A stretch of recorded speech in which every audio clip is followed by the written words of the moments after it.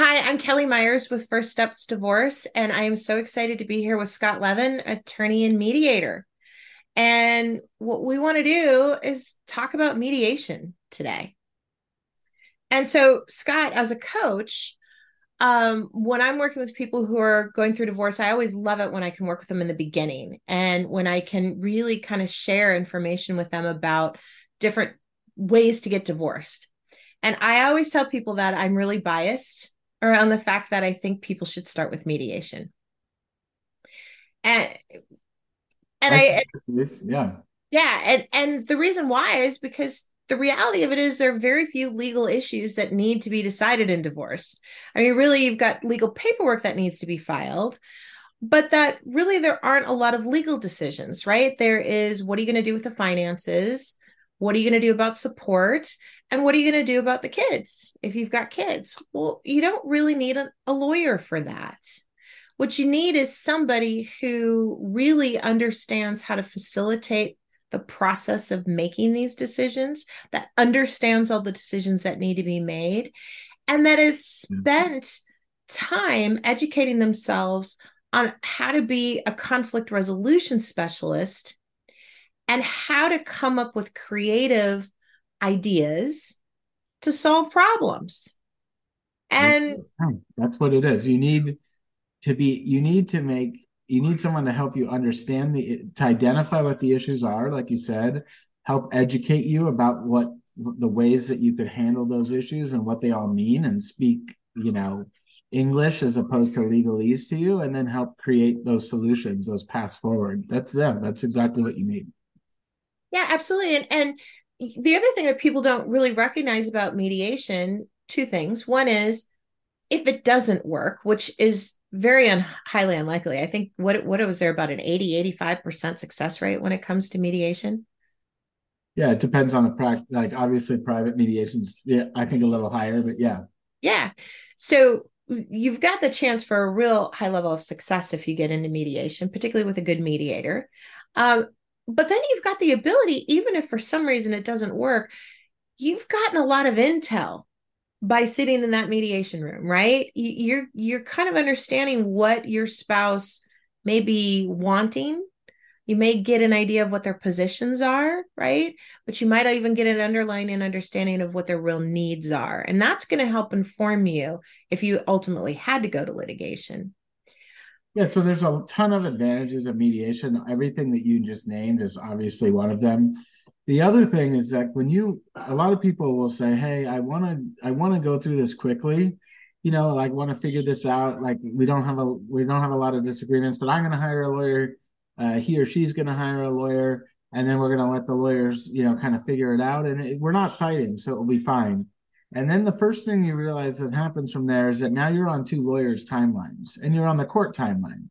And because you're essentially litigating, but you're saying that we don't want to go full blown, but now there's certain formalities that have to be followed. And now you hire two people to help you follow those formalities that are not used to like a shortened, settlement discussion. They want to build up to the crescendo, which is the negotiation. And in Yes. mediation, we want to get to the negotiation. Like, let's figure this out and then handle the legal paperwork around it, as Right. opposed to building up for a year and a half to the getting all the stuff done first. And so you don't want to get on a lawyer's timeline.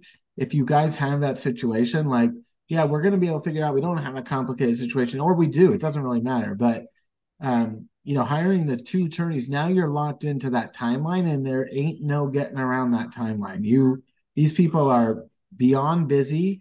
Every minute of their day is calendared. They're not going to be responsive to communication. They're not going to be available for your phone calls. And you're not going to be able to set meetings in the next couple of weeks. You're now hunkered down. So going for mediation is a different experience. You're going to have someone that's if you hire the right person, that's going to be available, that's going to be able to get those meetings scheduled, and that's going to be able to work for both of you, relatively quickly. I have a case right now where a woman, a vast majority of my work is a mediator, but sometimes I take on a consulting attorney work. And she called me and she was really, really, sad. And I felt really bad for her and I wanted to help her. And she said, we've been married, 10 years, but, we got married later in life.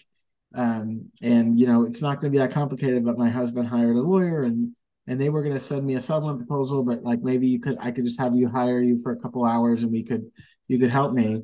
And so she asked them for the settlement proposal. The settlement proposal said, "I take everything, you take nothing. Deal."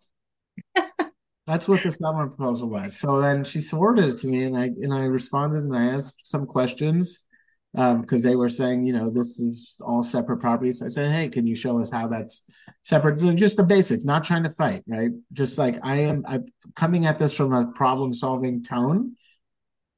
You couldn't believe the response I got back. The Yeah. response I got back from the other attorney was, go F yourself and go F yourself and go F yourself. Now, this is Okay. the attorney hired to help. This is the agreement they had. Let's figure this out. Right. This is the figure out attorney on the other side.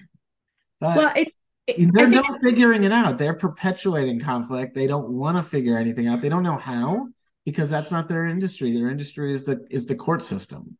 well, I think it's so interesting that you bring that up because I think it's looking at if you go to a surgeon to solve the problem, the surgeon is going to look at it under the lens of how do we cut you open? Like, how do we do surgery to fix this problem? If you go to a physical therapist to help you solve the problem, they're going to look at it from the perspective of, okay, what kind of exercises can we do? What kind of therapy can we do? Right. So, Yeah. same thing with when you're talking about getting divorced. If you go to a litigator, their lens is litigation and all that that entails. If you go to a mediator, their lens is conflict resolution, problem solving, getting creative. I thought it was really interesting that you mentioned there you had a list of questions you wanted her to ask her attorney. I think that's such a key point of mediation and the role of a mediator is to get curious, ask questions, try to get underneath these really, entrenched decision or positions that some people get in and find out, well, why is it that you need that? And it's getting into the why where you start to get creative and you can start to resolve problems. Yeah, and that's why it's so important to start with mediation because about a third of my cases come from litigation. So they're a year and a quarter and then nothing has really happened and they've spent money and they were those people that thought they could figure this out, but now they're stuck in the system of litigation. Right. And nothing moves fast in litigation, and it's oftentimes not the attorney's fault. I was a litigating attorney. I know it takes the court, it takes the other side, it takes your client, it takes the other attorney. There's lots of responsible people that, and any of those parties that want to slow down this process or can't move faster than they can, they're just going to move at their pace, and that's the end of it. Uh, there's no pushing them faster. So like Right. you're stuck in that system now. um, you know, those cases that exit litigation a year and a half in, they almost all resolve right in a month or so because they're really motivated to like figure this out. Let's meet. Let's explore options. Let's identify the issues and let's create solutions and let's pick some from some of them. Well, Uh, I think the other thing for people to understand two things. It's a tactic a lot of times to drag things out for one attorney or another, right? So there's that. I will often encourage people, okay, so let's say there is that tactic and things aren't moving. You can always hop out of litigation and try mediation. So that's always an option. You're not stuck in one process or another. The other thing that is important for people to understand is you will be forced into a type of mediation in the litigation process, yeah. right? And I always say you're going to be forced there. And by then you will have spent a ton of money and a ton of emotional and mental resources. And now you're going to be mediating in a boxing ring. Why not get there first and see whether or not you can get creative and resolve your issues before you get to that boxing ring and you've done so much damage and everybody's beaten up and now nobody really wants to get creative. Everybody's either worn out or too angry to work together.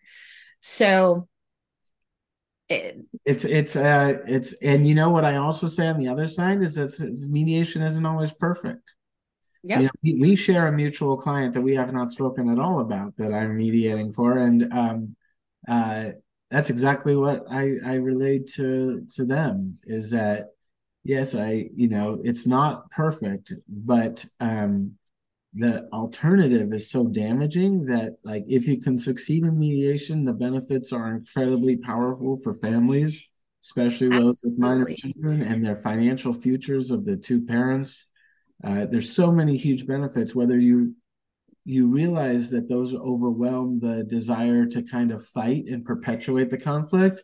you know it's My advice is, like, I understand your perspective. I know that this is what your kind of society teaches us, like this is where we get after it. Absolutely. Yep. But so while it's not perfect, because you're not having that opportunity to lift up under the hood every little possible thing that you could ever find in the world, in general, this is a more healthy approach and certainly more financially beneficial to families. Well, and I want to point out before we wrap up that you mentioned minor children, and we often forget about the adult children in this divorce process. Whether or not you have minor children or not, if you have children, they're your children forever, and that you are going to be co-parenting forever. And so, the more that you can create some sort of workable relationship, maybe one that's got some respect, hopefully, but some way that you can work together to continue to parent these adult children, grandchildren, on down the line, um, is going to be better for your family. So again, I encourage all of you out there to reach out to Scott to talk more about mediation. Certainly, as a coach, you can reach out to me and talk about the options for mediation. But we strongly encourage you to look at that as your first option. Yeah, and we'll put all of our contact in the description. And remind me, Kelly, I have a case right now where one of the where they've been married about 4 decades and they have really adult children, and one of the adult children attended a therapy session with one of the parents where a lot, I guess, was kind of said. And that is what we spent about 2 mediation appointments discussing, because the hurt that came from that, the other parent thought the betrayal of the divorce process, but by that other parent taking the adult child into their therapy session, that really impacted our work in the mediation, really diverted our efforts for a number of hours before we could get past that. So feelings of adult children, minor children, they're all children, right? They absolutely are. And what I would say to whether you have adult children or minor children, ask yourself what personal things would you share to your children in your normal life? So why would you start to share personal information with them now that you're going through a divorce? Is that because your need to tell or your children's need to hear? Hmm. And that's the question you've got to ask yourself. I love that. Let's leave it there. Okay. All right. Thanks, Scott. It Thank was great you. chatting with Talk you. soon, guys. See you.